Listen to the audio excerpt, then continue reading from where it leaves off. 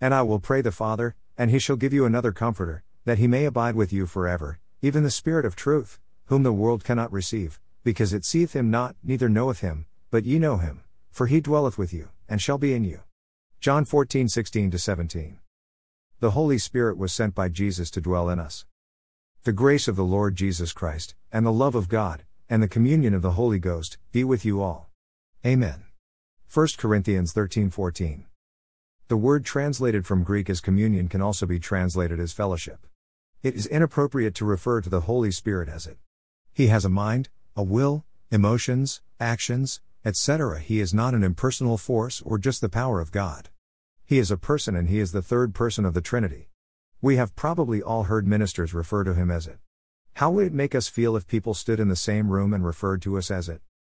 We had an amazing service where the Holy Spirit showed up. It touched a lot of people while it was moving. This is not an appropriate way to refer to him. He has feelings, and the more we recognize him and reverence him, the more we will see him moving in our services.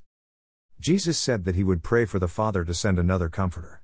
The word Comforter is translated from the Greek word paraklos, which can also be translated as one called to one's aid, an advocate, a consoler, an intercessor, a comforter, and a helper. Jesus was the disciples' original Comforter.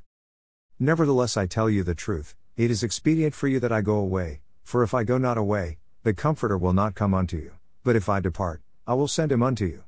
John 16:17. Jesus had been with them for 3 to 3.5 years. We can only imagine how amazing it would have been to travel with him. The disciples probably could not imagine any other life and had to be shocked when Jesus told them that he was leaving. To make matters even more confusing for them, Jesus also said that he would send them another Comforter, and it would be expedient or better for them after he was gone. We can only imagine what must have been going through their minds when he said this. Dr. Kenneth E. Hagin used to encourage people to become more God inside-minded. The Holy Spirit dwells in our spirits, but we must acknowledge his presence. There are far too many Christians who are more aware of their situations or symptoms than the Holy Spirit's presence within them. The Holy Spirit can become just as real to us as any other person in our life. We would never ignore God, but we often ignore the Holy Spirit because of a perception that he is some impersonal force. There are people who ignorantly ignore the Holy Spirit because they do not recognize his promptings. We will spend time in upcoming posts discussing how he leads us, but for now are going to focus on him. If we do not recognize his presence, then we will miss his leadings. The Holy Spirit does not lead us externally, and the more we become aware of his presence within us, the more we will recognize his guidance. It pays to learn to hear from God for ourselves.